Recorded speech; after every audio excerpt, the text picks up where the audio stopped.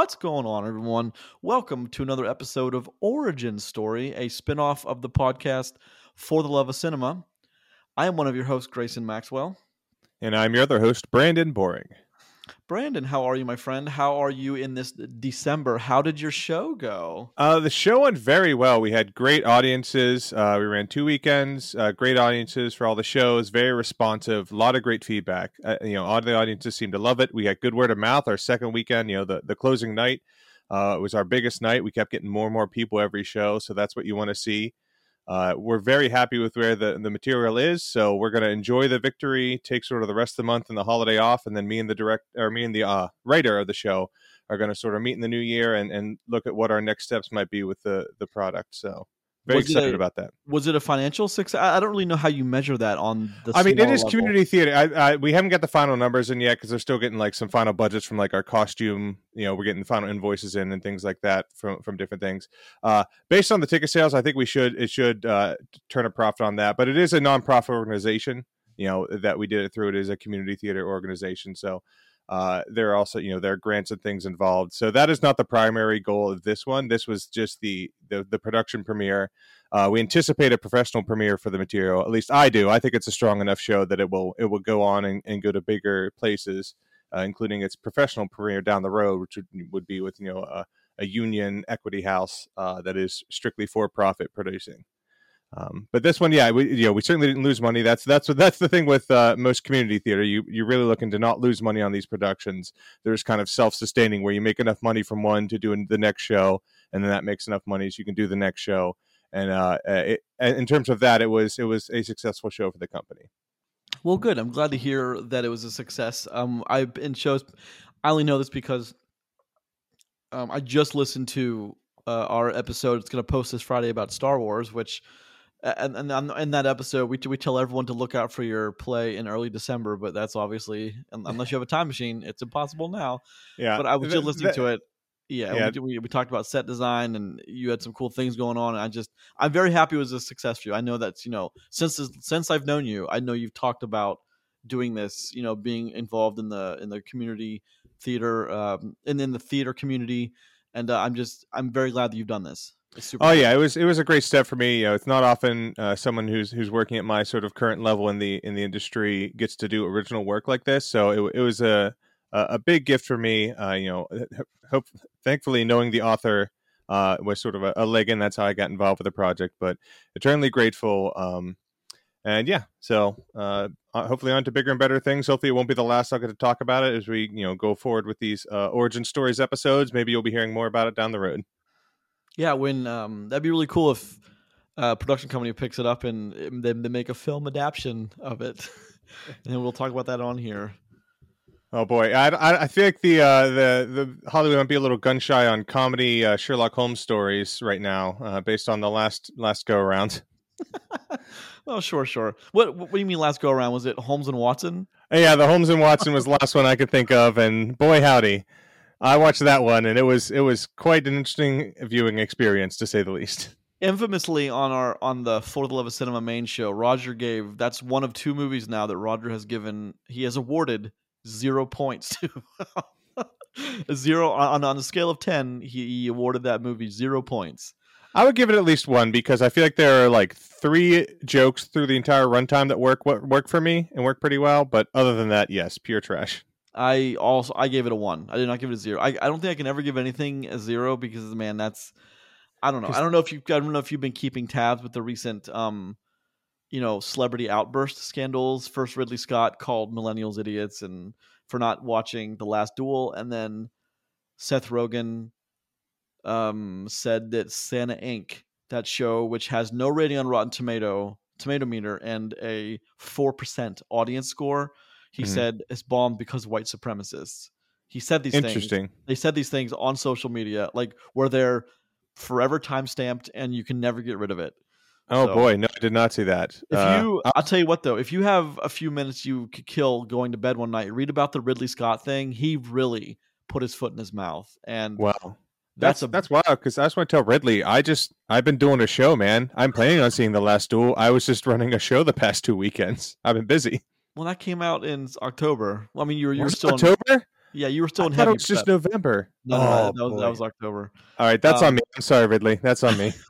you hear this, Ridley? Brandon would like to I know publicly he's a listener. apologize. I feel bad. Ridley, if you want to come on the show and talk about it, you always have an invitation, of course. All right. Definitely make sure I watch the movie then if you're going to come on. All right, Brandon. You are here with me, and I think I said episode 3 in the beginning. This is episode 4 of Origin Story, where today we are going to talk about the movie Dragonheart from 1996.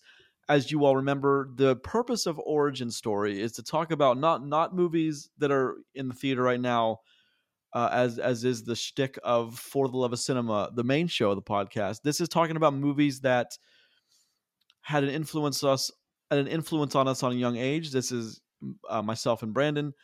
And last week we talked about the last 3 Star Wars movies, which served a dual purpose of doing a part 2 of 2, which we did part 1 2 years ago, Star Wars, and of course Star Wars was a very heavy influence on both of us and in our younger years. And as we grew up and worked in the theater, when a few of them, when the prequels were out, we had many great conversations, me and Brandon, about Star Wars and what directions we hoped they would take. And episode 7, 8, 9, I don't think fulfilled any of those hopes, but we just had a very spirited talk about it.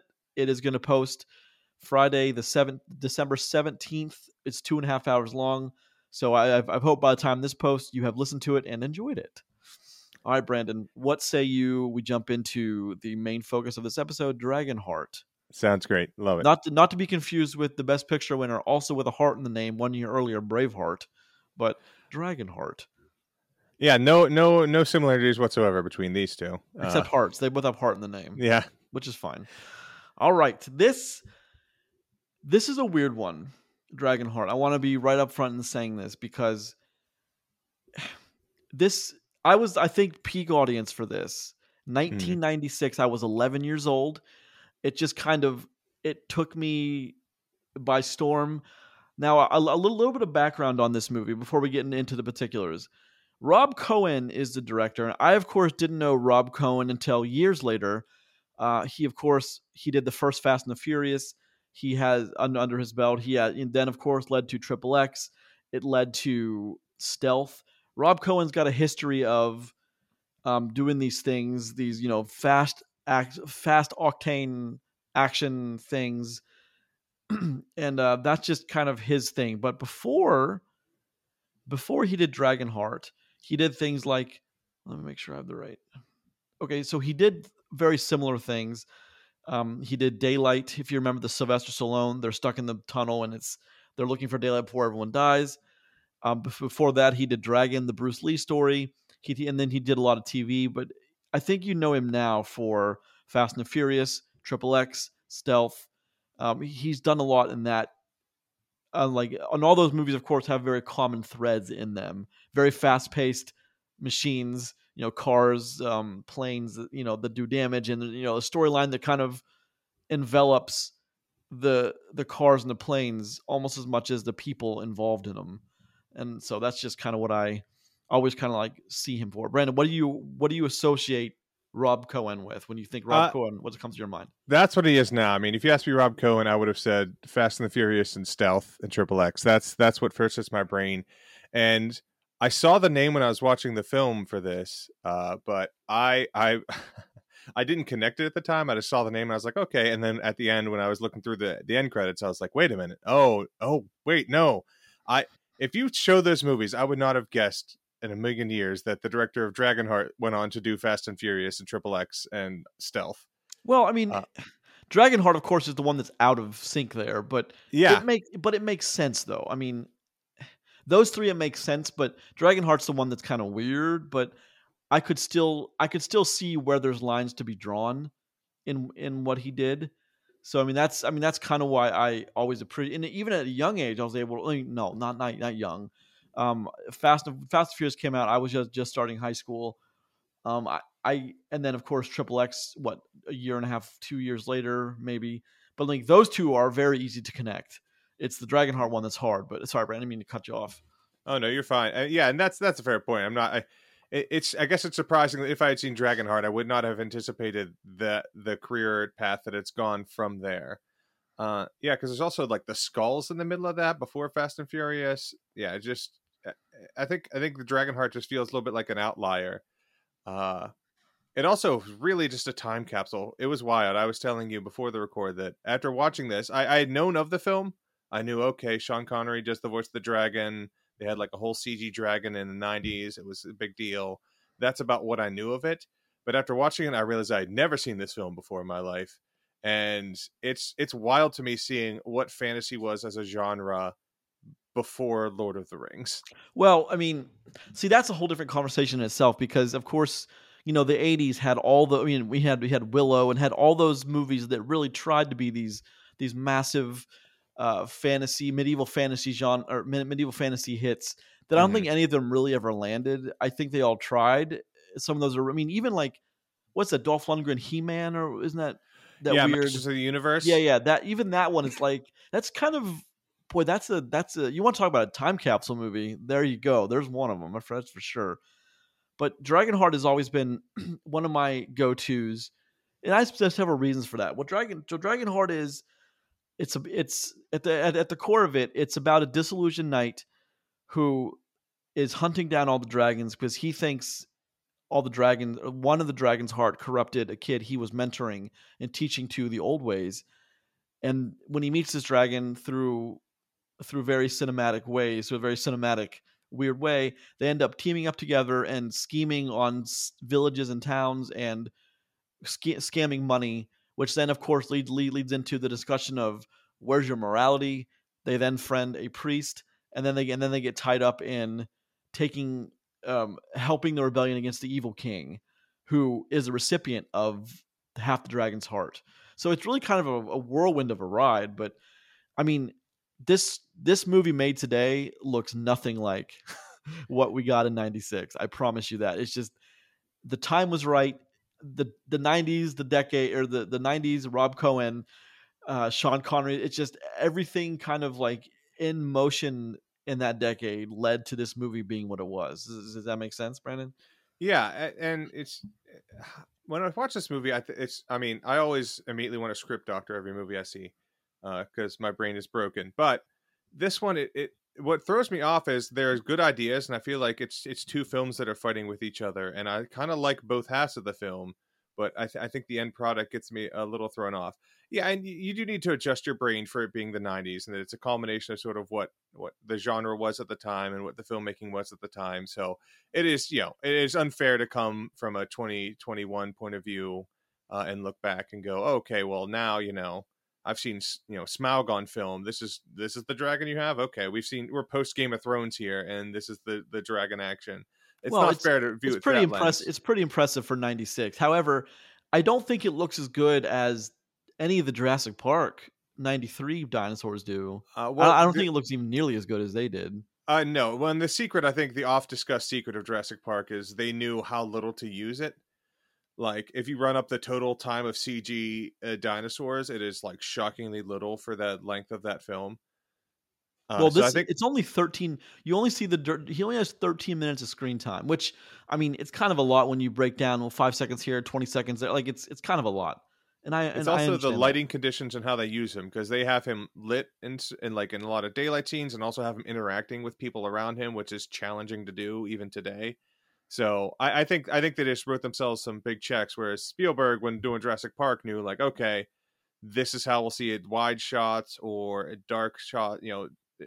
Ways to use the film to his advantage, all the environment to his advantage, to know when they could make the CG happen as well as they could. But this is a big movie. This was an enormous movie. I know it was done. I think it was filmed in '94, and then it went away for 18 months for editing and post. And Oof. it was, yeah, that was back when movies could do that, of course. But Hmm. it was just one of those.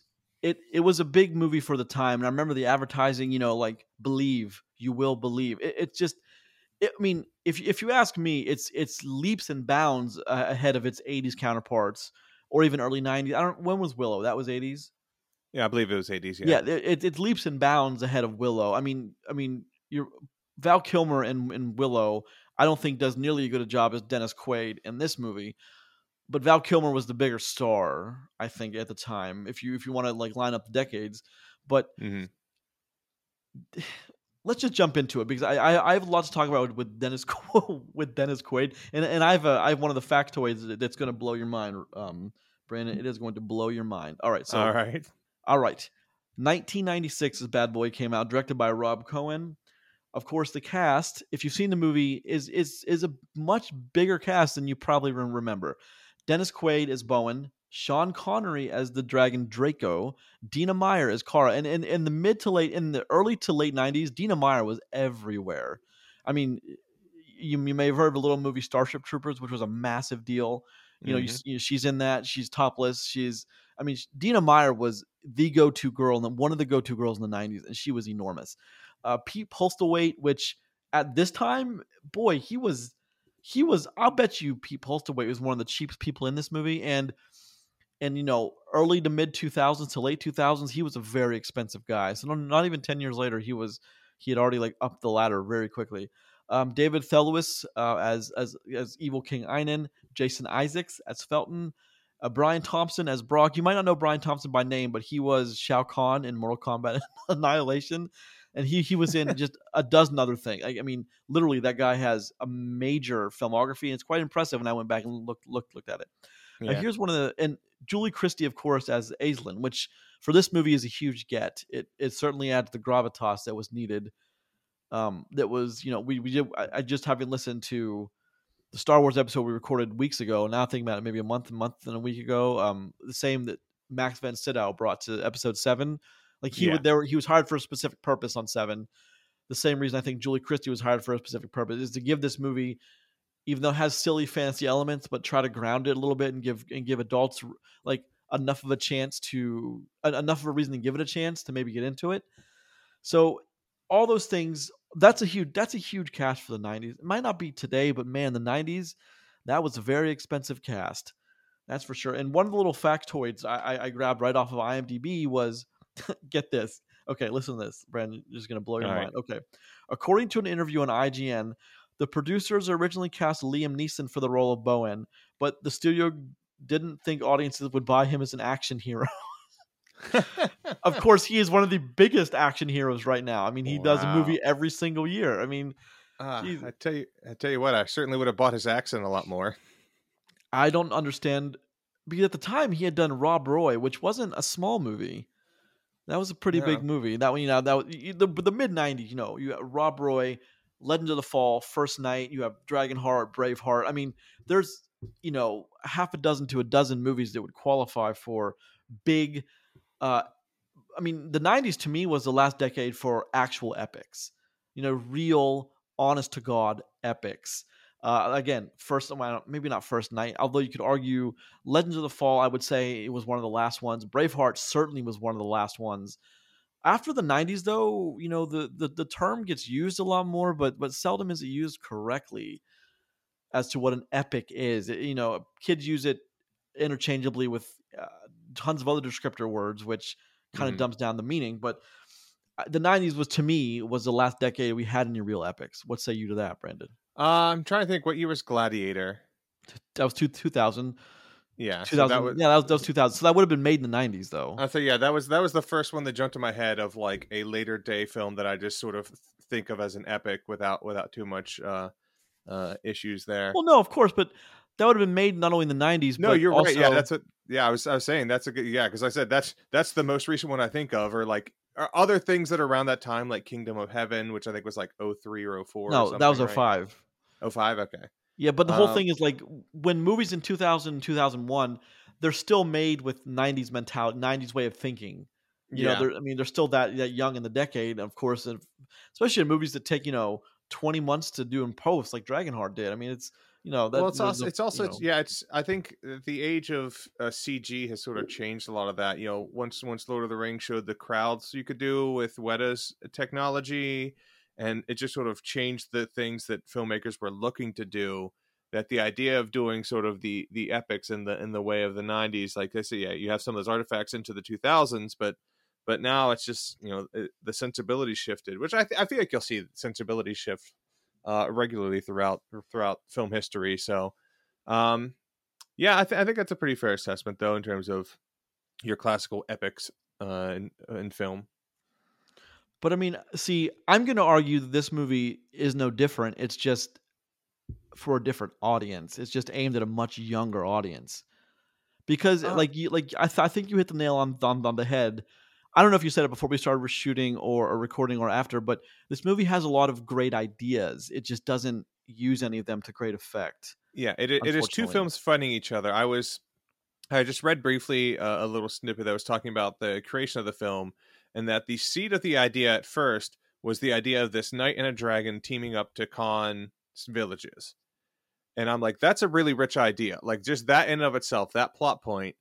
Um, but then they took that idea and just sort of slapped it and attached it into the middle of this sort of more classical archetype, big thoughts, the knights of old, and we've fallen on hard times with an evil despot, and we need to rise up and inspire the people to take back their way, and sort of a much more sort of straightforward classical fantasy story, which they do well, but just they have this extra piece jammed in the middle, and they don't successfully always balance those two ideas against each other. Well, no, they it's not that they don't always, they rarely, I don't even think it happens once in this movie. It's just they're cool ideas. For example, I mean, I just want to just pick one out. The duel between Bowen and King Einan is a really great idea. What's going on with, well, before we get there, who's there, what's happened, transpired between the characters, what colors the characters are wearing. It's all very. That's one of the more interesting things in the movie is as that I think that's one of the better scenes of the movie. But again, it almost gets there and then just it ends before it has a chance to really do what the scene was trying to do, if that makes sense. Yeah, like they sort of pay lip service to the idea. They have moments where I'm like, it's clearly supposed to be very epic in this setting, in this world, like the oaths and sort of rediscovering who he is.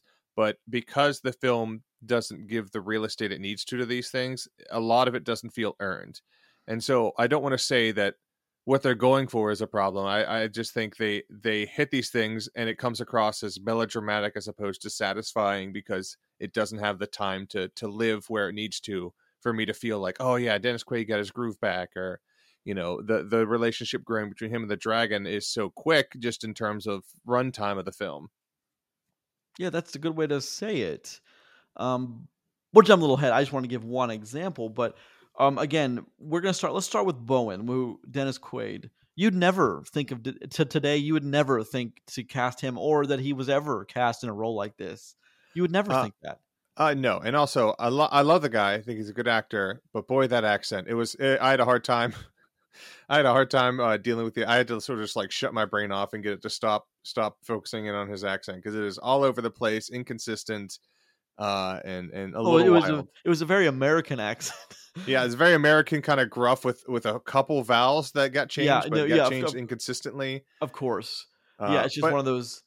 Yeah, but he's yeah, but every your point, yeah. yeah, Dennis Quaid. This is not sort of where his career went. You don't think of him as the lead in an action fantasy epic. That is not what I would say Well, any of those words for Dennis Quaid. one of the second pieces of little factoids behind this one is, so this again, these are plucked straight from IMDb. I just pulled some ones that are going to relate. I knew they were going to relate directly to the conversation, but after Liam Neeson was rejected for the role of Bowen, numerous other actors were considered for the part, including Gabriel Byrne, which at the time I could have seen it, not now, but Pierce Brosnan, Tom Hanks, Kevin Bacon, Harrison Ford, Mel Gibson. Now, at the time, you got to Hmm. remember Mel Gibson just did Braveheart, but I Yeah, mean, I don't, from the time when this was shot to the movie coming out, I don't. Mel was busy with Braveheart at the time. He was shooting it in post, but I mean, th- if you want, I mean, Mel was probably the better choice of all of those people. yeah, but And also sometimes these lists of who that got considered, like, oh right, yeah, I considered giving Steven Spielberg to direct my movie, but it didn't work. Like,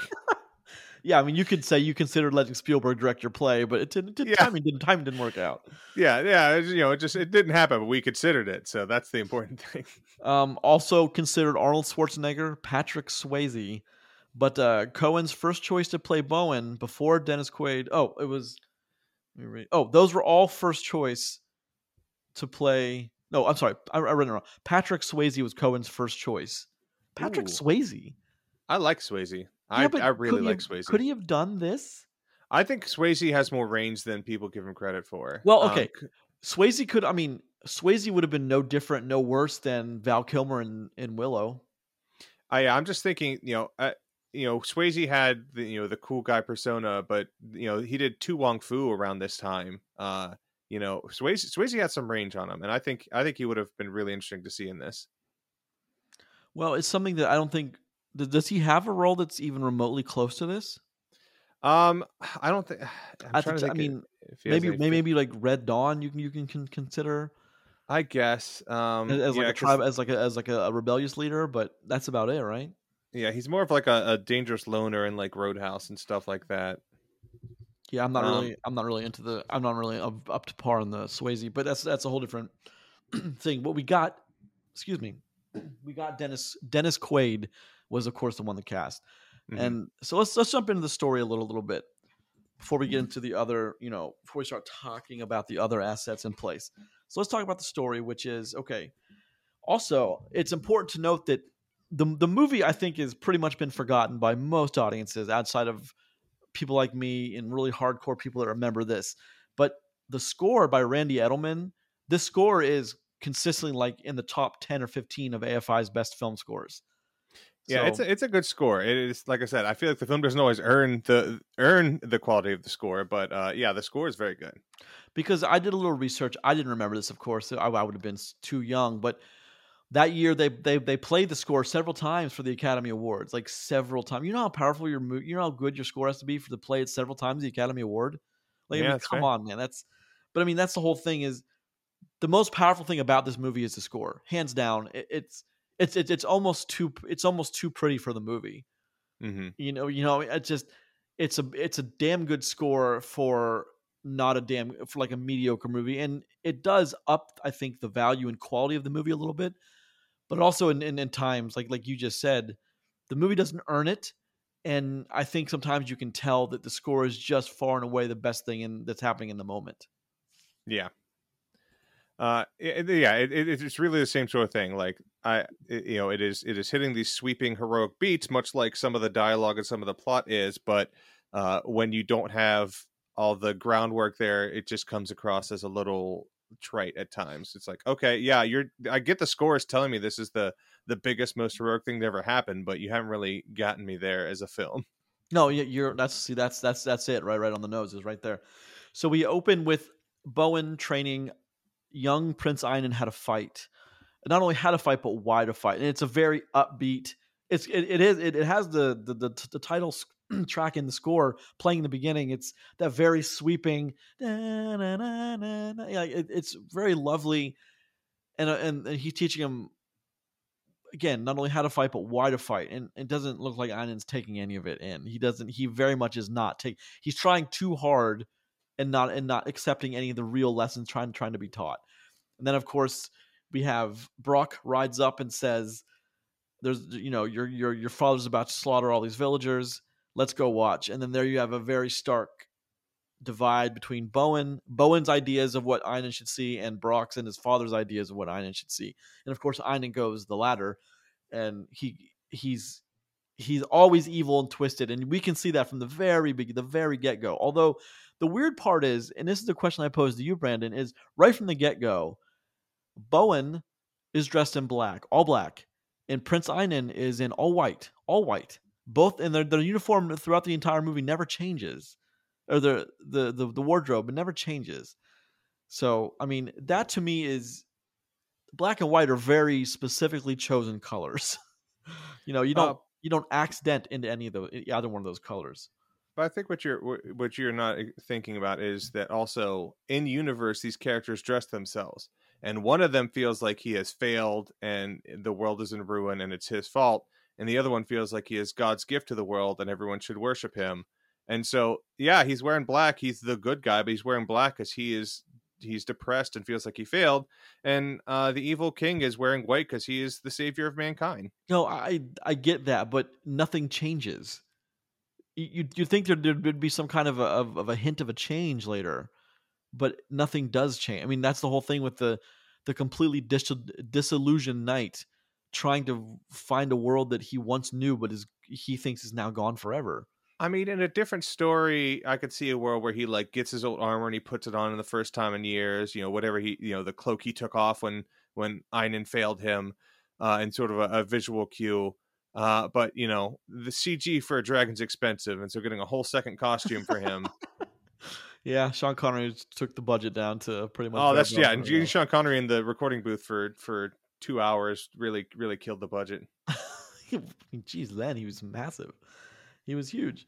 And Yeah. the one thing they keep tossing around again, I think is I think anyone who's tried to write a script, or first time writers fall into this trap of using things that sound cool too much. Knight of the Old Code sounds awesome, but man, you overuse it, which they do, and it kind of loses its cool meaning. It doesn't lose the meaning, but it loses the coolness behind it. Knight of the Old Code, which is that's phrases used again and again and again and again and again by Draco, by anyone who knows Bowen is used, and it's just you kind of see what I'm saying about that. Like too Yeah, much I of a think it's good thing is bad. yeah, it's a little too generic of a title to say as frequently as they do. Like if they just mentioned it once that he's a knight of the old code, I would go like, got it, old code, honor, valor. It makes sense to me. But they keep saying it in a way that is like a famous thing in this world, and like I can't believe they wouldn't have had better like most Knights things, like the Night's Watch in Game of Thrones, like that's a thing. Like, oh, you're a man of the Night's Watch. That's the name of an organization. That makes sense. But just saying a Knight of the Old Code sounds like a descriptor and not like an actual title. And I think that's what hits my ear wrong about it. Well, it's just they're trying too hard. The scriptwriter was trying too hard here to I think be edgy and be like they were. I think they thought this movie was more than it was. I mean, I'll say that now, and I still think that to this day. They Oh, think for they had a sure. I mean, better product than they did. if you look at the poster promises the greatest fantasy I've ever seen in my life, and then It really the does. movie's fine. Yeah, I mean, so Patrick Reed Johnson, he gets a story credit, and Charles Edward Poe gets screen credit. I think Patrick Reed Johnson's the one that adapted it into. He adapted into the novelization as well, which from what I read, I never read the novelization. I was aware of its existence, but it is much longer, much darker, much more Game of Thronesy. If you get my drift on that one, a lot more death, a lot more destruction, a lot less PG rated, a lot more R rated. From what I can tell. I could see that, and honestly, I think I'd prefer that. And like the story that exists now in the movie feels like it would be better suited to a book, because watching the screenplay or watching the film, I feel like this opening prologue is unneeded. I feel like seeing the young kid and its father dying and the whole DragonHeart thing, I think that should have all been off screen. I want to open up, if it was me, I would open up on depressed Dennis Quaid. The world has fallen into ruin. He's hunting down dragons, and then basically we get the story. We can even do a flashback later if you want to see it. But I think we find out these details as we go. Presented in this straightforward chronological order, it took away some of the mystery and the questioning as to like what could have happened to this knight. And that sort of thing might work in a book where you have more real estate and you go into more and you live longer with the characters. But right now it's almost too short and too long for the prologue. Like it's taking up so much real estate, but not enough time for it to not feel rushed. Like it's like, we need to hit these plot points. Okay. He's training him. All right. And then the king dies. And then he gets it. And then he gets stabbed. And then he gets the DragonHeart. And then bam, 12 years later. Like it's I too don't fast think and too well, slow. I don't think I would have done it that way. I think I would have done it as they did it. Just I would have been a lot quicker about it, about getting to. I mean, I think, but you got to remember, this is still the time of practicality. Like they're on location in Slovakia shooting this bad boy. I mean, obviously it's meant to look like parts of England, especially with the ruins, which are. I mean, those are talk about some production. What do you call it when you have a production value? Talk about some awesome production value. If you can get the permission, maybe who knows? Maybe it was like you said, but then they got permission to shoot and all these cool like ruins of old keeps and castles, and one might outweigh the other to a producer of having that authentic look But I think versus you having a can still tighter have all those story. locations and do cool things with the story. Like I don't know. I just think it's more narratively satisfying if the audience meets the fallen knight without knowing absolutely every detail of what happened. Because I spent the whole half of the movie, not to jump too far ahead, but when he's with the dragon, what he's been hunting, and he doesn't recognize him, and I'm like, well, I know exactly that's the dragon because it's Sean Connery. Well, of Like, course. I mean, we know that's the dragon, but I mean, is it a problem that we know and he doesn't? well, because nothing interesting happened. No, the problem is that nothing interesting happens once he realizes. Or is it like he should recognize the voice, like Mary Jane should recognize Peter Parker when they kiss, and then no one ever knows this is Peter Parker. One of those, yeah. Or like Superman when he changes his hair and everyone's like, oh my god, and he puts on glasses and oh, where'd Clark go? Oh, but here's Superman. Any connection? I don't think so. Mm. So that's just, I mean, but then if you do it your way, you also don't get the scene in the cave after Einen's been wounded. You know, you have the point of view of the dragon talking down to Queen Aisling, who's brought her son to be saved, and she knows the power of the dragons, the power of the magic of the old ones. She calls them she is a Celtic soul, a Celtic heart. Hmm. She knows about all these, but then you don't have that scene at all. I mean, you can do a flashback, but I don't know how effective a flashback is after you've already established. I mean, do you really have to go back and show how evil he is, or would you just tell it? Because then you don't get you know, Einen dies, and then Bowen takes his sword, is going to fight the dragon, and then you have the line, peace, knight of the old code, and witness the wonders of an ancient glory. And then he puts half of his heart into Einen, reviving him, but Einen's already a sick, twisted pup. So nothing can be changed. But I mean, do you get that cool scene? Again, I think that's a pretty cool scene. I mean, it's like my guy brain loves it because it's engineered to love, and to love very easily. Yeah, I just wish there was things around it supporting it, because right now it feels like a cool moment amongst, frankly, very silly action. Like the opening fight with the king and the peasants. Like it might be modern sensibilities, but it's just it seems half baked and silly, this fight that they're having. There's not a lot of epic scale to it. And then the when Einen just like basically bumped into a stake randomly in the wall, it's not, that's what his injury is. I was watching the opening, I'm like, this is all very like haphazard and silly, and then we get to that moment where it's this big sweeping fantasy melodrama, and like that moment is cool, but it's not supported by what I saw before it. That's actually a fair argument. I've seen it so many times. I guess I just forgot that argument. Like I said, I am an apologist for movies I love, and this is one of those movies. And that's So, fair, yeah. I mean, but it does. When you were saying that, I was thinking, of course, this movie, it tries to be epic. It tries to be it tries to be a very serious, grounded movie about redemption, and then at times you have all this, kind of silly, half-hearted comedy that, like, what movie am I watching? Is this a movie about a knight and a dragon, or is this a movie about a knight helping put down or helping a rebellion, get rid of an evil king? What is it?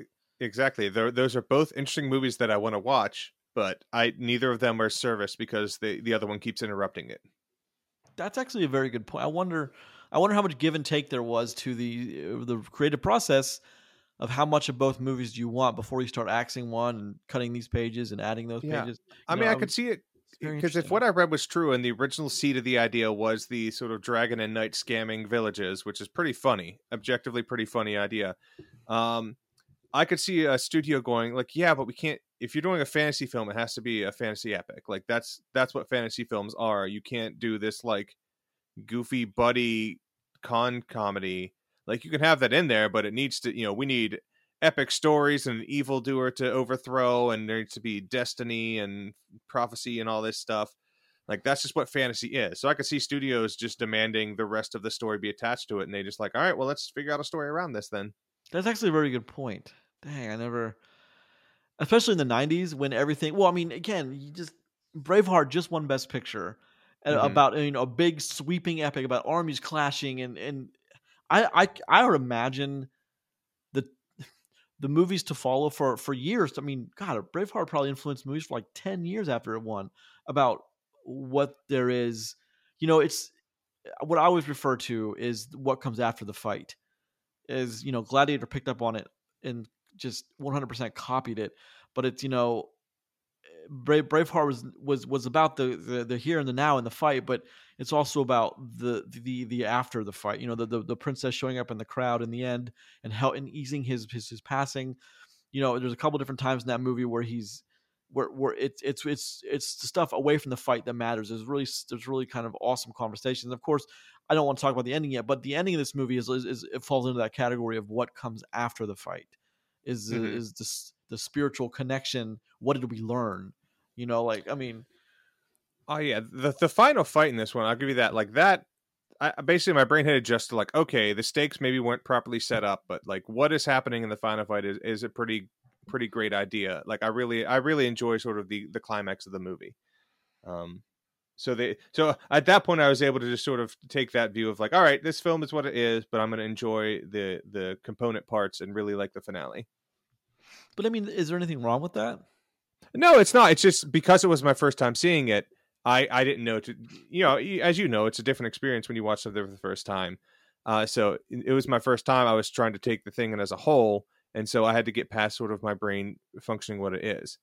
I recently just talked about Speed Racer, the Wachowski Speed Racer, on another podcast, and that was one that didn't do well at the time. And I think it's just because if your brain's not ready to handle what that film is visually and how tonally, then you just can't process it because you're too busy being shaken up by what's happening.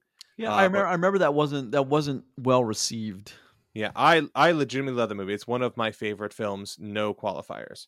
Um, and so I always like to spread the good word of it. I'm like, yeah, look, it is achingly sincere and family friendly and visually stunning, and you just got to be ready for all those things, and it's just going to keep doing that. But yeah, it's that similar way. Like once I understood, like, okay, they're kind of clashing tones. The two stories that they're telling are kind of fighting each other, but I could just like watch the parts because like some of the slapstick, funny, buddy stuff with the dragon was very fun, and some of the really cool, epic, big, sweeping fantasy stuff is really good. And so I just had to enjoy them separately as I watched the movie. Yeah, you're right. They're very much are. I mean, it's not that I haven't. There very much is two. There are two different movies here, Hmm. and it's the marriage that doesn't work. I'm trying to like have them seamlessly run through the other while still being relevant in their own narrative. Sure, I mean that, but that's always a. You know how many movies a year do that? I mean, dozens and dozens and dozens of movies a year fall guilty to that. And I Yeah, mean, I think that's because you have too many cooks in the kitchen. What do they say? Too many cooks in the kitchen spoil the soup, or whatever. yeah, Uh, it's true. It's one of the things that haunt me. Just so many Hollywood films. I'm like, you know what? If they brought me in 3 months before production, just let me read the script. I go like, how about this? And like, I feel like there's so many things that are just easy fixes that I don't know if people just get lost in the weeds when they're making these things. That just one more set of outside eyes being like, hey, you really overcomplicated this thing. Why are you doing that? And then walked away and let them fix their own thing would help. well, but this is also back in the time. This movie had one major producer, Rafaela de Laurentiis, and they had a bunch of like associate producers and assistant producers, but one major producer. Movies today have like a dozen producers. It's I mean, true. and it's. I don't think she was. I think she from the little I read. 'Cause I don't like reading a whole bunch of this because then I like these thoughts to be my own, but I would, from what little I read, I think she just kind of left Rob to his own devices creatively, and she Hmm. just, as long as the story is there, I'm not gonna. That's kind of how her management style, I think, is. After reading a little bit about that person, Gotcha. so I mean that would make sense though because she went on. She's worked on I think all the other DragonHeart movies, and they're all straight to DVD. I mean, there's DragonHeart: A New Beginning, which is DragonHeart 2, DragonHeart 3, The Sorcerer's Curse, DragonHeart: Battle for Hearthfire, and then DragonHeart Vengeance. DragonHeart Vengeance just came out in June, so I haven't checked them out ever since the second one, A New Beginning. I was so disappointed. I was like, I'm not watching any more of these. No, no, no, no. But Oh, but now you kind of. I feel like you have to do a full series retrospective. do I though? Do I? No, you do Well, not. No. I don't want to ruin even further this movie for myself because I mean I don't. This movie is one of my favorites, but I don't hold it in the highest quality esteem. So I don't want to. I guess I don't want to ruin that. But, I mean, I also know that they're all very silly and very low budget, and I don't really care for them. So because I know Hmm. none of them continue this story, and that's. I mean, why would you care if they didn't care? Like, would you watch them if you know they didn't care? Take this story and go on with it. And I don't. They didn't make me care about the world enough. Like, if I really like the world, I would do that because there are some things. Because, like, I mean, uh, I guess this is technically continuing the story, but like, I love the Legend of Korra, which is the sequel to the Avatar: The Last Airbender series. Even though it's 100 years in the future and is a whole new set of characters and stuff. Like if I like a setting enough, I'll revisit. There are a couple novel series where I read all the short stories, even when they're unconnected, they're just in the same setting. And this one, though, yeah, unless, yeah, well, certainly me not having any attachment to the movie, I'm not really moved to go watch the other ones, except out of just, I feel like a Wikipedia plot summary read is in my future for all the sequels, just out of curiosity to see what they do with the material. And unless one of the plots sounds really interesting, I'm probably not going to be watching them. They're hard to find though. They don't mass produce them. I think to keep them kind of rare in a way. But iTunes will very seldom do like once a year they'll do like a you can get every movie for $39.99. You can just buy a one time purchase. You have all seven. And I mean, I think there's another one already in production. So they must keep doing okay. However Yeah. they get money from these things, they must keep making money.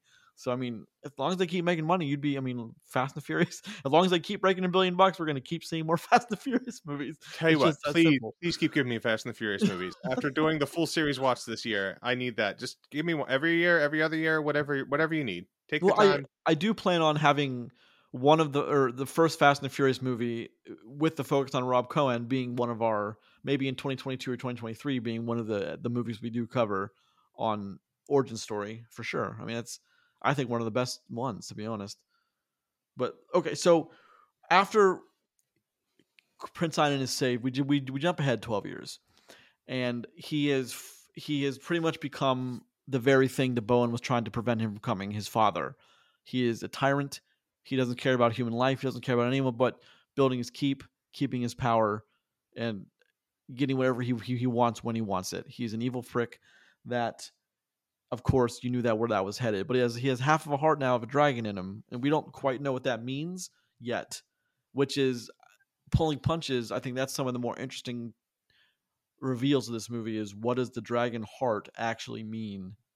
Is I mean, we learn later it brings some supposed immortality, but it also is a link that proves to be quite interesting. I think is one of the more Yeah, interesting things of the movie. yeah, a really interesting idea that, like, in a not to be mean, but in a better movie that treated that with as a more like significant point, I would love.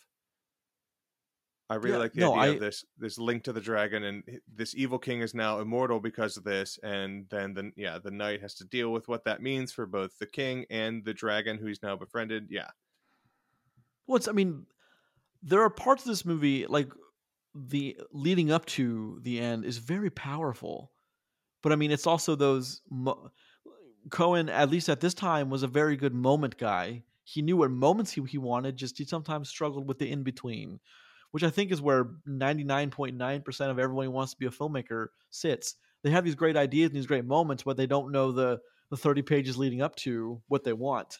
They don't know how to oh fill yeah. in anything. I mean, everyone who wants to write a screenplay knows what their climax in Act 3 is, but they get lost in Act 2 because they have no goddamn clue how to make it happen. And they probably even know Act 1, but Act 1 is so short and Act 3 is so short. Act 2 is 90% of your movie.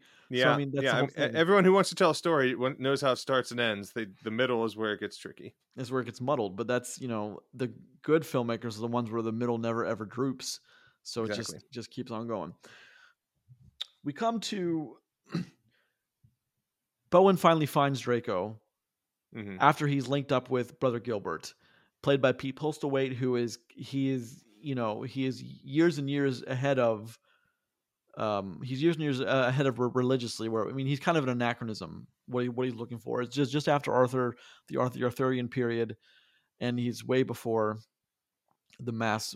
I think the mass of religious period in Europe, but they find Draco and through I mean, this is one of those moments where I wish it wasn't so comical of somehow Bowen he hits him with he sticks something in him, but then he grabs the rope and then the dragon flies and Bowen's hitting trees and they're having witty banter back and forth. Like, oh, how did that feel? That couldn't have felt good. Like, come on.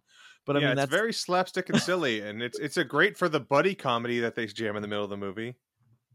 yeah. The buddy part of the comedy is actually all Act Two. It's the Act One and Act Three are the strongest, but it's Act Two kind of fails because I just don't think they knew where to go with what the two movies they had married together was going to be. But then we finally get to the end of Bowen ends up in Draco's mouth, and they come to a kind of a stalemate. They make a deal. Draco kind of makes Bowen a little bit of coin with the next scamming, of course, one of the evil lord's cronies, and he has a little bit of money. And then, of course, I think a very interesting conversation about morality. Where does morality come in? And all we know that scene where they're walking in the hayfield, Mm-hmm. and Bowen's like, "We should have met a long time ago. You're very profitable." And, Draco's like, "Well, there's tons of money in the world, but what is it? What are you going to use it for? What do you, you know?" Does money help your moral compass? And of course Bowen fires back, and there's some great lines in this. After learning that Draco is the last dragon, Bowen says, off the cusp, because sometimes we say things that are kind of hurtful to people. We don't, I mean, even back then it happened. That's supposed to be funny, but even back then it happened. He said, "I would think you'd want to be dead. All your friends are dead. You're the last." And Mm-hmm. Draco fires back with, "I do, yes, knight, I do long for death, but I fear it." And of course and then Bowen looks at him and says, "Aside from your misery, what do you have to lose?" And Draco says, "My soul." And then the scene ends, and they walk, buddy, they walk side by side, like kind of like a boy and his dog. But I mean, that's like, what does that mean? Your soul? Whoa, whoa, whoa, whoa! Come on, script writer, give us a little more than that. What does that mean? Your soul? How are you going to lose your soul if you die? You're just going to die. I mean, that's one, like, they dangle it on a string in front of you without. But I mean, I don't know if that's good writing, or it's kind of amateurish, having to work in the I moment. think it's good. It's a little like melodramatic, but it can work in a high fantasy. Like it's the kind of thing that works in a high fantasy setting. And yeah, so when I complain about the writing, it's not like, I'm not saying all the individual lines are written poorly, because there are quite good moments. It's just, yeah, it is the overall shape of the thing that is the issue. But yeah, that I think is just the right amount. And once again, if the mystery had the right time to unfold, it'd be even better. But yeah, because then later on we get the full speech about dragon souls and what happens when a dragon dies, and the Draco constellation and all that. Well, we get that. I mean, and then of course linked to that is Brother Gilbert looking for the holy resting place of Arthur Avalon, and Avalon, oh Avalon, I quest Oh for boy, thee. which is talk about fan, because it's done like in one scene of him doing it, and then unconnected to him doing that later on, Draco just takes them to Avalon, and I'm like, oh boy, Well, I this mean, is I would imagine that happened because, well, I actually have a story behind that, but I think Connery actually had a hand in that, because he, of course, played King Arthur in First Night mhm. 2 years before that. So, I mean, I think that was maybe I mean, look, if you're Sean Connery, if you're a Scotsman, you like being the King of England several times. I mean, it's kind of a big fu to England. I mean, Yeah. of course, but I mean, I would imagine there was a little bit of creativity there, a little bit of actor creativity there that they input. But I mean, but that's after, of course, they get to. I want to talk about the fight in the waterfall when Okay. they try to scam a second town, and they Draco and Einan talk, and then of course the girl gets brought into it, and he's in league with the dragon, and he's like, yeah, it's her, it's the wandering idiot, and then they kind of through anyway. So the Draco flies away, doesn't come back, leaves Bone high and dry. Bone goes to find them, finds them all buddies, and of course we have three of the four of our troop in one place. We still have to get Brother Gilbert, and so Einan comes. And see here, okay, I want to kind of get your take. I'm doing a lot of talk. I want to get your take on this scene, Brandon, because this is one of my favorite scenes in the whole movie, and I think one of the most impactful as well. Um, I'll be on. First off, I did not enjoy the fight choreography in this sequence, so that's gonna hurt it for me.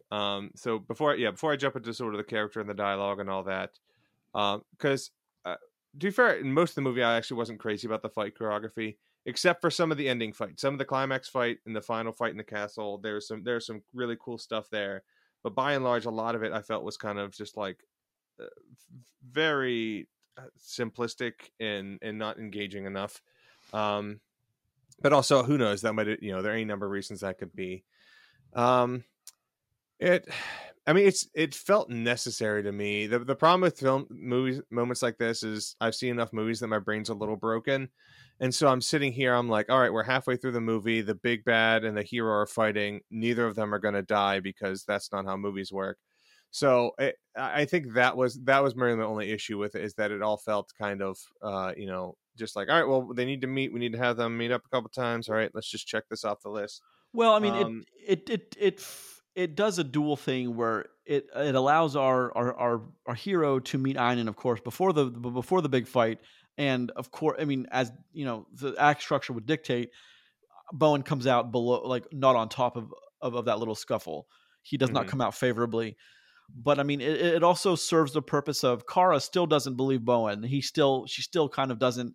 But then when Einen comes, then everyone's on the same side. Bowen, the dragon, and Kara are all they're now a team, a group. They're one. And so I That, yeah, guess coming face to face with the foe and realizing that like whatever personal differences they have, this is the actual problem. That is a good function of the scene. I like David Thewlis. I think he's doing a good job. I think he's a little, and once again, it's because at times it's not as sort of high fantasy as it thinks it is. He's a little broadly drawn at times. I could have used, especially in this scene, I would have liked a little more of him just being like, "I never believed in you. I never believed in that crap. I used you." Like I feel like I could have used a little more of like him reasoning that he was betrayed by Bowen somehow, like him being like, "It's like, no, you were the one who did wrong, and you stood, more of that." Really, just out of this one, yeah, I think my problem with him in this scene is that he really just comes across as like, "You're dumb, and I wanted power. Get out of here." I mean that's not too far from the truth. David Thewlis is pretty good though. I mean he was a good choice. Yeah, he does. Like I say, he does a great job. I think he delivers everything he's given very well. That's one of the lines with Bowen gives it, like his accent's like, what was that, a 1995 New York accent? Because Einen's like, well, the look who it is, the girl I lost and my old mentor giving carving lessons, and then he says, get off your horse and I'll give you one. Like he just said, so not English at all. Oh yeah, absurd. Talk about the dialogues or the accents being all over the place. But again, I can forgive that given the movie that we're watching. Yeah, I got used to it pretty quick. It wasn't bothering me the whole movie. Just the first like scene or so with Dennis Quaid. I have to expect him to jump off the horse and be like, "I'm walking here." I'm walking in. The further something I'm starting now to realize is after watching this movie with more of a critical eye is the further away from Julie Christie we get, the worse the movie gets. I think because Yeah, because she she's is the best part of fully the movie. she only exists in the high fantasy part because she is like the link to the old world. She was sort of forced to marry the evil king. She had hopes for her son, but she realized that her son is beyond redemption now. Like all of her themes, I never doubt what she's doing and what her character is going through. Everything with her character is always sold. And it's just because all the other characters have to do like the silly stuff that when they switch into the like very very high drama mode, I'm like, yeah, but you were just like kicking people in the junk and like doing fart jokes. Like it is not, you're not as high minded as your dialogue now suggests. Well, just to be sure, there are no fart jokes or kicking in the crotch in this movie. I want you to, if you're gonna watch it, watch it. Don't not watch it because of that. But it's you're not wrong about that. And I imagine Julie Christie when she read this script and she was somehow shanghaied into this movie was the same way Alec Guinness in Star Wars. He would look at the script and be like, "Are you kidding me? Rewrite that immediately, right now. Rewrite that crap." Like you know what I Mm-hmm. mean? Like Julie Christie in the '90s, she was still Julie. Like she was Julie Christie, and it wasn't. She's a legend even then. So to get her was a big get. And I think they needed to use her again. And that's why the movie goes back to her every like 10 or 15 minutes, another Julie Christie scene. And the further, like, there's a peak we get away from Julie Christie, like 7 or 8 minutes. And then before we come back, that's the worst the movie gets because, like, the further away from quality you get, the worse you get. Does that make sense? Yeah. It's just, and Yeah, I like get you. the more freedom that the writers thought they had just to get back to her. That's kind of how I feel a little bit. But I mean, I've watched this movie so many times that I know it better than most people on the planet do, I'm sure. But she was a good get. And while we're on what's in running in my mind, we're talking about this scene in the by the waterfall. One thing working in this movie's favor is it looks practical, and all the costumes look legitimate. All the weapons look good. Like I don't think that this movie has a lot of problems, but I don't think those are the problem or any of the problems. The movie looks really. I mean, the aesthetics of the movie look good. You Yeah, know, it does. It is of one. It is of one theme, and it's, yeah, having that handmade, especially now, like when we're not used to seeing all that, where we would have a crowd of CG rebels and stuff. Having everything there in tactile and actual cloth and stitching that you can see, it does definitely does is a positive for this one. I agree, and it's just that scene to me is just one of those, you know, it's an extension of another scene or a scene to be extended later. It's just them talking about who betrayed who and who has the better reasoning for what they're saying. It's your belief, you betrayed it, and then he's like, "No, I said it because that's what you wanted to hear at the time. That's why you gave me the heart." And then the dragon comes, scares Einon off. He lift up his chest plate. Einon gets scared and runs off. Mm-hmm. And then of course we go. I mean that accomplishes. No more Car doesn't push back anymore. Now she's part of the team. I think that's ultimately what that scene does the best is it stops all the crawling within the group of, well, Bowen and Draco are a team, but Car's kind of on the outside, doesn't like Bowen. But now after that scene, they all realize that they are part of the same narrative now. And they need to, because then we go to the third town that, she talks about what's one more bag of gold compared to helping freeing a country. And he's like, well, it's a bag of gold. It's money. It's food in my stomach and new horseshoes for my horse. It's common sense stuff. Mm-hmm. And of course, that's where we go with the next one is the next plot to that the Draco goes bad. He doesn't sink, which is, I mean, look, that's kind of funny. You got to admit that's kind of funny. Oh no, it's nice. Yeah, that is a fun one. Where it's just so poorly planned. He's just stuck there. He like sink, and but that's the part of the movie that's kind of that would have been a much more clever part in a movie where it's just about a dragon and a knight scamming cities, trying to get coin off of people. That well, he killed our dragon, so here's your coin, knight, and then what I mean. But like that movie only has so much potential. Where do you go with it? If you don't have the other half of the movie with the rebellion and putting down an evil king, where do you go with the knight and the dragon scamming where do you go with that? Well, that's the thing. There's right now, since there's so little meat to it, like, because if it was just that movie, it'd be a lot more about him being this sort of like real scummy knight who kills dragons but does it for money, and so then So he'd have a whole different character arc to go through, and that's what you'd have to do once sort of the wheels fall off of their scam. So watching it just in a vacuum, I couldn't say. I'd have to set up the first half of the rest of that film to know where to go. Yeah, because in my mind, at that point, you could still have like an evil king where they realize they need to fight for something. It just wouldn't be as personal. It'd be like, oh, these people we're scamming are really hurting. Like maybe what you could do it that way. You could have, there's a reason he's hunting dragons. You could have an evil dragon be the person that actually is hurting people. There are a lot of ways, and where he has to like hunt a dragon for good, and he has to use this other dragon, and then or convince people that like, oh, not all the dragons are bad. Go kind of a no, your dragon route. That's what it would be today. Not all dragon. It would. I mean, what movie I keep thinking about when I think of this one? It had 9 years to learn and didn't. Aragon. Mm-hmm. What an atrocious pile of garbage that movie turned out to be, and that was such a. Yeah, it's real bad, which is odd because the book is just Star Wars with the serial numbers filed off, and I'm like, Star Wars is a good movie. How did that turn out so bad? Quite literally, and just for a little 1 minute aside here, you and I were this was post Lord of the Rings, post Troy, post King Arthur, where like we were kind of in the big budget fantasy epics, and boom, then we see Aragon, and you and I are like, this is it. We got another trilogy to look forward to for the next 6 or 7 years. This is perfect. And then Aragon came out, and then away went the trilogy. Yep. Aragon was so bad. And it was tried awful. to watch that. I've tried to watch it recently, and it's worse than I remember. It is worse. I feel like that was one of the first ones where like I had to do the 3 things game, where I had to name 3 good things about it, and I had a struggle. Boy, that movie was. I don't understand how that.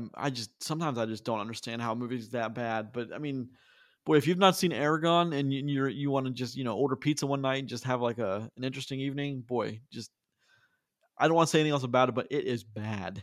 Yeah, it's not Holmes and Watson bad, but it's a 2. Yeah, too. If you're having a hard time, be like, DragonHeart's maybe not my thing. Watch Aragon and then come back and you'll be like, DragonHeart is a flawless masterpiece. Best Picture nominee, DragonHeart. Yeah. Oh man. All right, Brandon, we got maybe 15, 20 minutes left.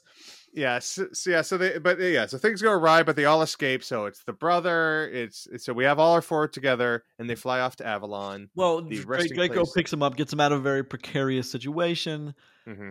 And, Bowen says, the setup line, Draco, what unholy place is this? And Draco says, unholy? This is the resting place of Arthur himself. Hmm. Camelot. Avalon, of course, that satisfies Brother Gilbert's journey. He's finally found it. And here's one of the more interesting scenes, too. And I'll tell you where it differs from the book is in this scene, Bowen is still not for the fight because Bowen saw the fight the first time in the beginning of the movie, the massacre that happened. Tons of Yeah. people dead, not a lot of Kingsmen dead. Just wasn't worth it to him. That was what killed the last bit of good in Bowen was that. And of course, we've slowly been building back to redeeming him, bringing him back. And then, of course, to make it better, it's raining and it's dark and these very holy ruins. And you put all that together and you get the scene we get where, everyone kind of walks off in the darkness, says they're going to go help the fight. And then Bowen is sitting there in the cold, in the dark, in the damp, and then the Arthur pillar lights up, Hmm. and then Arthur starts talking to him, and it's the voice of John Gielgud. He's the voice of King Arthur in this. He's making Bowen recite the night of the old code. Hmm. Blade upholds the weak. And it gets stronger and stronger and stronger. Although I don't think Quaid delivers it very well, but it should have been a much more powerful scene than it is. But then, the light fades and Draco steps out and puts his wing over Bowen. Maybe there's more to this than, it's just that's when it turns. I guess, I mean, to me, it didn't convince me, but I have to believe it's when it turned because that's when the movie says it turned. So, but how it differs in the movie is, or sorry, in the book is Bowen is visited by Arthur and his knights at the round table, and they pretty much I think would have been the Harry Potter moment before he goes to fight, before he goes to sacrifice himself to Voldemort. I guess I don't think it would have been if they would have chosen to do that. That would have been a lot worse. I think it's good the way it is. I think I don't know what do you think about that scene? I mean, if it is that, it was them giving him like that kind of sort of very sappy pep talk. That would not work for this. I wouldn't mind seeing him almost fight with them if it was like a whole table around and he's like, you don't know what we've been through. He's like, the world has changed, your ideas have failed, and they like pushed it back against him. That could have been an interesting sort of thing. But if it was just all of them there being like, you must uphold, just sort of generically telling him, I understand, just going with a much quicker, he sees it, he's hit with a divine inspiration, he does the oath to the pillar, and bing bang boom, you're done. um yeah, like the idea of them all being there could work, but yeah, if the vibe is like that Harry Potter thing, then no, thank you. Well, that was just my go-to, my Oh, brain. gotcha. But Okay. I mean, I don't know how else you would have done it. It would I, have th- been it would have been pretty cheesy, I think, if they would have done it. Yeah, I think it's tough. Like I said, I think the only change I would make is I probably would have liked a sort of a little more verbal sparring between him and either Arthur or all of them, just being like, or where he even breaks down the sort of thing where he's arguing and then he says the thing he's been hiding, and like he almost makes himself realize what it is. Uh, that's Or just they were worried about looking too much like Star Wars with with Obi-Wan and Yoda's ghost come back. that is fair, and I'm sure people would have made that comparison. Hell, I might have made that complaint, like, "Oh, this is a total ripoff of Star Wars." Yeah, I could see me saying that. So fair cop. It works fine enough. It's one of those things. Once again, where like it is fine. It's a little quick for how dramatic they want it to be. It's just not quite fully earned, but by and large, I was fine with it. But it works for the movie that we're given, and I Yes, think, exactly. and that's the important part here. Whoever was editing it was knew exactly what to edit in and what to edit out, and knew the pace of the movie. They knew what product they were going towards after I think after the first few probably weeks editing. Okay, now we know what we have. This is what we have. I mean, I don't know how much this was in VHS days. I don't know how much cutting room floor that there is, but Hmm. also it'd be interesting to know. Not that it matters for many more people than me, but I would just like to know. But of course, then we go to the somewhat end of the second act. Third act, we go to Bowen helping the village get ready for the assault on Inan's castle. He has been renewed. He believes again in good in the old code, And I mean, that's important, you know. I mean, look, I mean, even it sounds silly, but even though no one, as I say that, I'm getting goosebumps because that's, in some level, that's just cool. You know, I mean, in some Oh level, yeah, that taps into your, ooh, good is back, good is going to triumph over evil. You know, that very, you know, the very basic instinct that you want good to triumph over evil. That's and what I'm you always want. good for for a good training montage, and also the defeated villagers see hope again. Yeah, that's all good stuff. No complaints there. So yeah, I mean, I'm all about the regaining the faith, and then we come to, there's just like one day of training, and then, you know, and then of course the very forced conversation on the hilltop when Bowen and Draco are up there. Everyone's down there training. You know, Draco's like, "What do you see down there?" And you know, Bowen says, "Hope." For the first Hmm. time, I see hope, and that's a pretty important though. I mean, for his character, I mean, that's kind of the almost the end of the arc for him. Is hope is better than nothing. Hmm. So I mean, that's, and of course we, you know, then we cut to the fight, the big fight. I mean, you expect us to believe that all these villagers are whipped into fighting shape in, you know, a day and a half or whatever, 2 days, 3 days, whatever. But Yeah. they're fighting the King's men. They draw them in.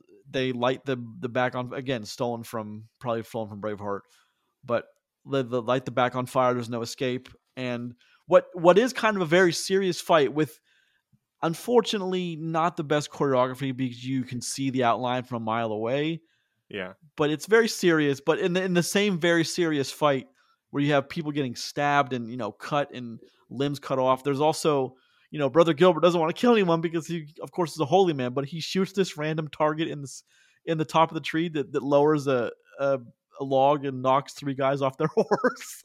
Like, Hmm. why is that in the movie? Why I is mean, he that in also, the don't movie? forget, he shoots someone in the butt and then makes a turn the other cheek joke. That's also important. Well, of course, I mean, that's almost a given. Yeah, it's the clashing tones. Like I appreciate, you know, it's a lot like modern films that are overly quippy. I'm like, don't get me wrong, I enjoy a good film full of quips, but at a certain point, you can't expect me to take these super heavy dramatic moments right next to how quippy and clever you're trying to be. That's You gotta balance it better. that's part of the problem is, like, you can't expect me to take it serious and then give me a reason not to take it serious in the same 5 minute scene. That's Hmm. bad. That's very bad. I mean, you could tell, and I mean, the producer was also very. She was also very into. When I say into, she did Conan the Barbarian, Conan the Destroyer, Dune, Backdraft. Like, she did all these other movies that are very serious. Especially that first Conan is very good and very serious. Hmm. There's like one or two comedic scenes, but they're well timed and they work. But they don't once take away from the levity of what Conan the Barbarian is, a very serious rated R movie with Tulsa Doom and Conan and whatever. But that's, so again, De Laurentiis is kind of back in her element in this weird kind of a choreographing or producing this big fight with the villagers and with the, you know, the knights on horseback and the evil king. And, you know, of course, then you have, as if Bowen didn't already make the link, which he for some reason didn't, because Hmm. hey, PG movie. Someone shoots Einan in the chest, and then the dragon in the background who's terrorizing the castle goes down, and then the link is made. I would imagine the link would have been made a long time before that. That's a vital piece of information that Draco may have shared with his. Yeah, it was that's the thing. Like, it's a really weighty idea to have to deal with this. That, you know, your ally is tied to your villain. Um, like, that's nice and weighty stuff, but just to kind of toss it in here really feel, that it's another thing that feels rushed, that I enjoy but is rushed. But I mean, how else do you deliver that kind of news without I deliver it not when visually? once again, I need more real estate in the film, either a longer runtime or less time spent on the prologue to sort of pepper that in, because I feel like overall the relationship between Draco and Bowen develops too quickly. They basically have like one scene where they're fighting, and then they're scam bros, and then Bowen independently becomes a hero again just by talking to the statue. Like, if it was longer and they really went through, and I felt like, oh, they have a real history now, they built this attachment, they've dealt with their baggage of him being the dragon in a weighty way that's not just like a one scene throwaway real quick, it's over, then it'd be the sort of thing where, as they're planning the final assault, Draco has to tell him, like, listen, if we're going to do this, you need to know something. And then he's like, no, we Listen, can't. And he's trying to change the plan. And then on the day of the invasion, he realizes there is no other choice. And he does, at this just least that's what I would do. that doesn't sound. What you just said is doesn't sound believable though, and like nothing about that sounds like nothing about any scenario I can think of to deliver the information a different way than visually sounds believable at all, or sounds even somewhat of a. I'm sure they had several different ways. I mean, I would imagine there were several different attempts to deliver that piece of information.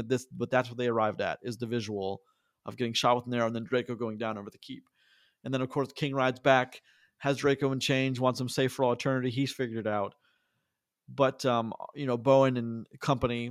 I mean, okay, so at post battle, then I go to save the dragon. Who will come with me? None of those people step up. After just you expect me to think that the village found the courage to fight the evil king who outnumbers them and wearing armor and real weapons, but they don't have the courage to go save the dragon when the dragon. I mean, it seems to me that you either have courage or you don't. You're either all in or you're all out at this point. Yeah, it was odd. Because it's not like they even played it. I honestly, it's just so someone can, just so what's his name, One Eye, Hugh can, Yeah. so Hugh can Han Solo in later. That's really why it exists.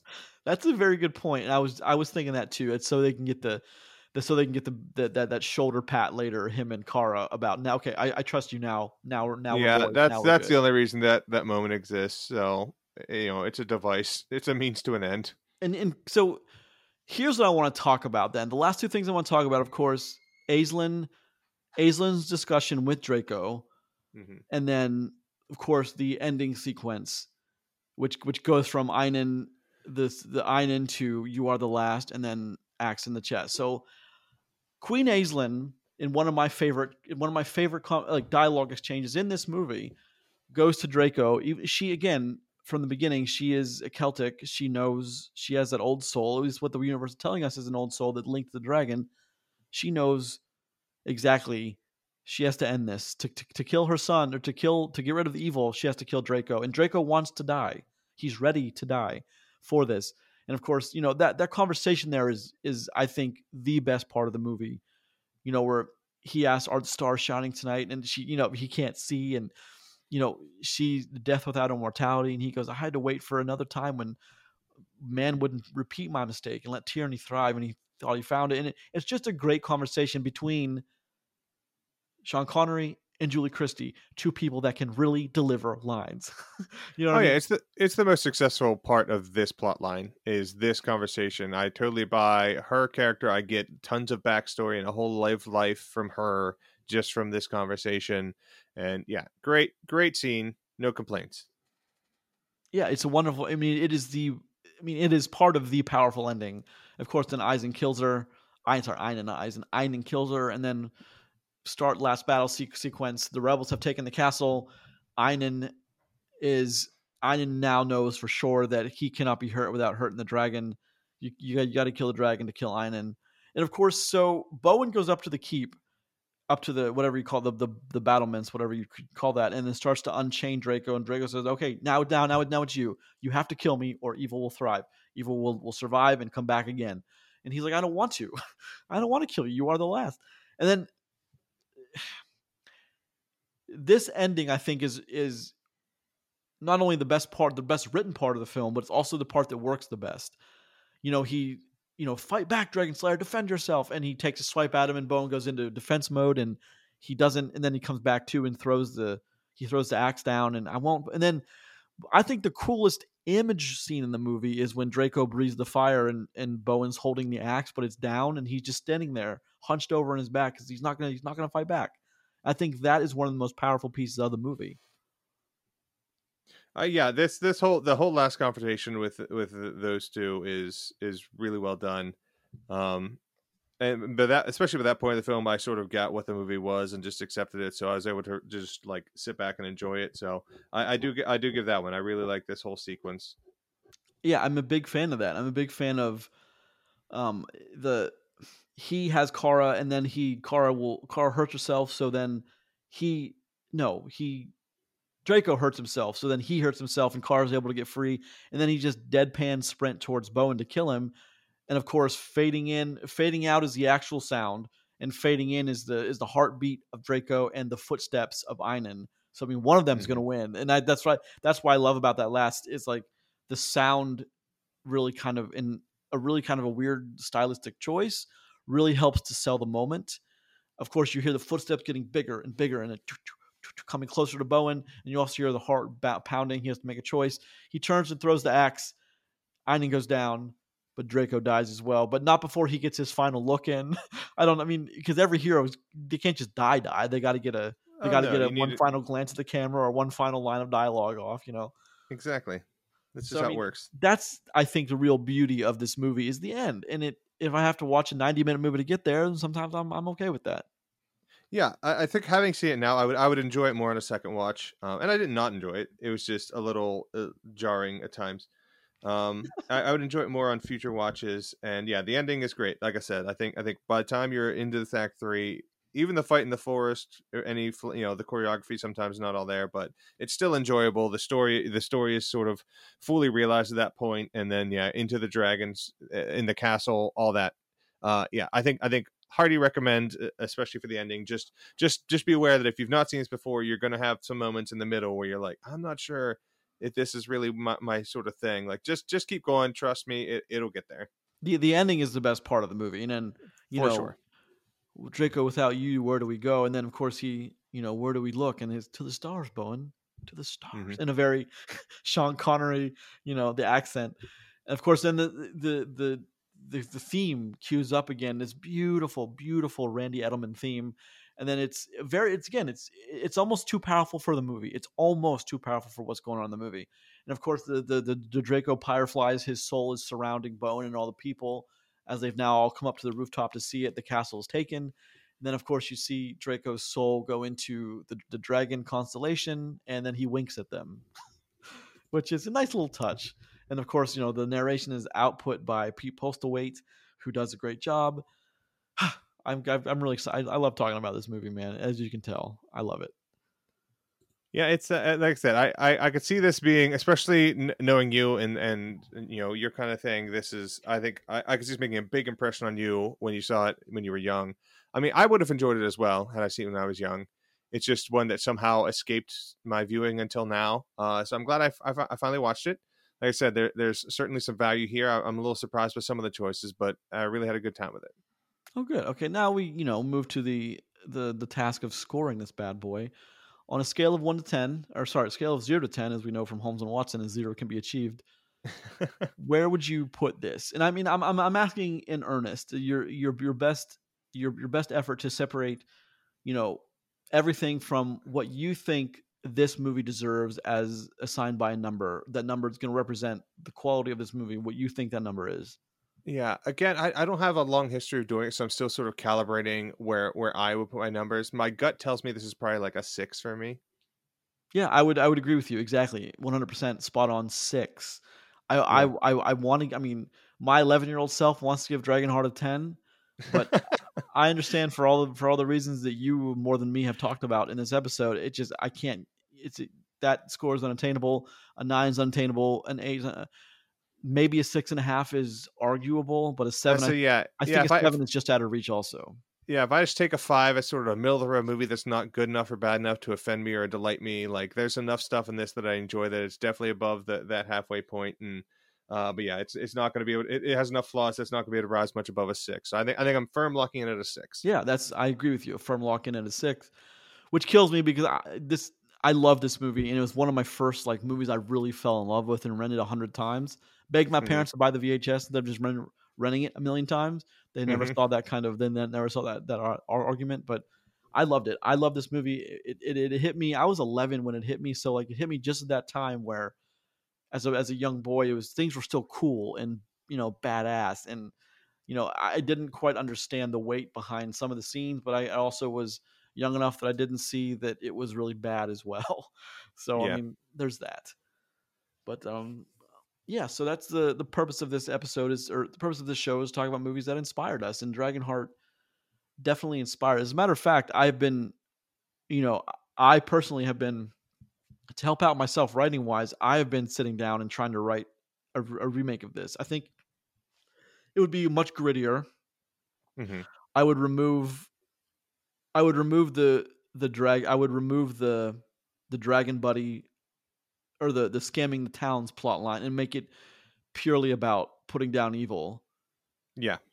But I mean, I think it's possible, and I'm never going to find anyone to give me money to do this, or even have a script ready to do it. But it's just one of the movies I would love to see remade in a much grittier, in a Nolan Batman gritty way. You know, what I I mean, mean, they keep yeah. making sequels. Who knows? Maybe they'll get around to a reboot. Ah, man, one day, man, here's crossing my fingers. I've been disappointed now for 20 some years, so hopefully, Hey, why change now? exactly. All right, Brandon, this is the part of the episode where you get to choose the next thing we talk about. Yeah, I'm going. I'm going slightly later in the timeline. This is a film that I saw in college. It was just before I had changed my major to include film studies. So it feels like it's one of the films that I love, and it sort of seemed like while I don't remember, like I didn't leave the theater going like I must study film. It was definitely one of the films that sort of pushed me in the direction of realizing like no, I need to like academically learn a little more about how to study these things. And that is from the year 2006. It is Tarsum Singh's The Fall. Have you seen this film? I don't think so, which would be a good thing for me because it's a movie I've not. I don't think I've seen this. It is. I love this film so much. It is this great fantasy, adventure fantasy film. It's a story within a story. Lee Pace is the lead. It's the idea that Lee Pace, he's in this hospital and he is telling this story to the little girl, and so we see the little girl imagining the story he's telling to her.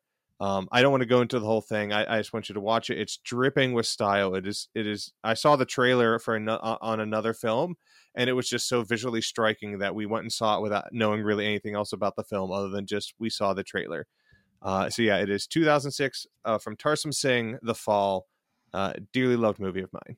All right, I can get into this. We will, of course, have a time for that. It'll be later this December. It'll be in January, right? Yeah, and that's on me. If listeners are mad, just know it's me. My schedule is terrible, so carving out time to do these episodes, I'm the one who's causing all the problems. So, I mean, you're a busy guy. We all know that by now. So, yep, apologies there, but yeah, you're welcome for if anyone hasn't seen this film. It is gorgeous, and you'll all be thanking me come next month when you watch this. So, all right, good deal. Well, Brandon, this has been an episode. It was a pleasure to have you on, my friend. Thank you for joining me this evening. Thank you much. Happy as always, sir. Glad you got to see a movie that I know I tried to convince you to watch this at Carmike at least a dozen times or more. I know I did.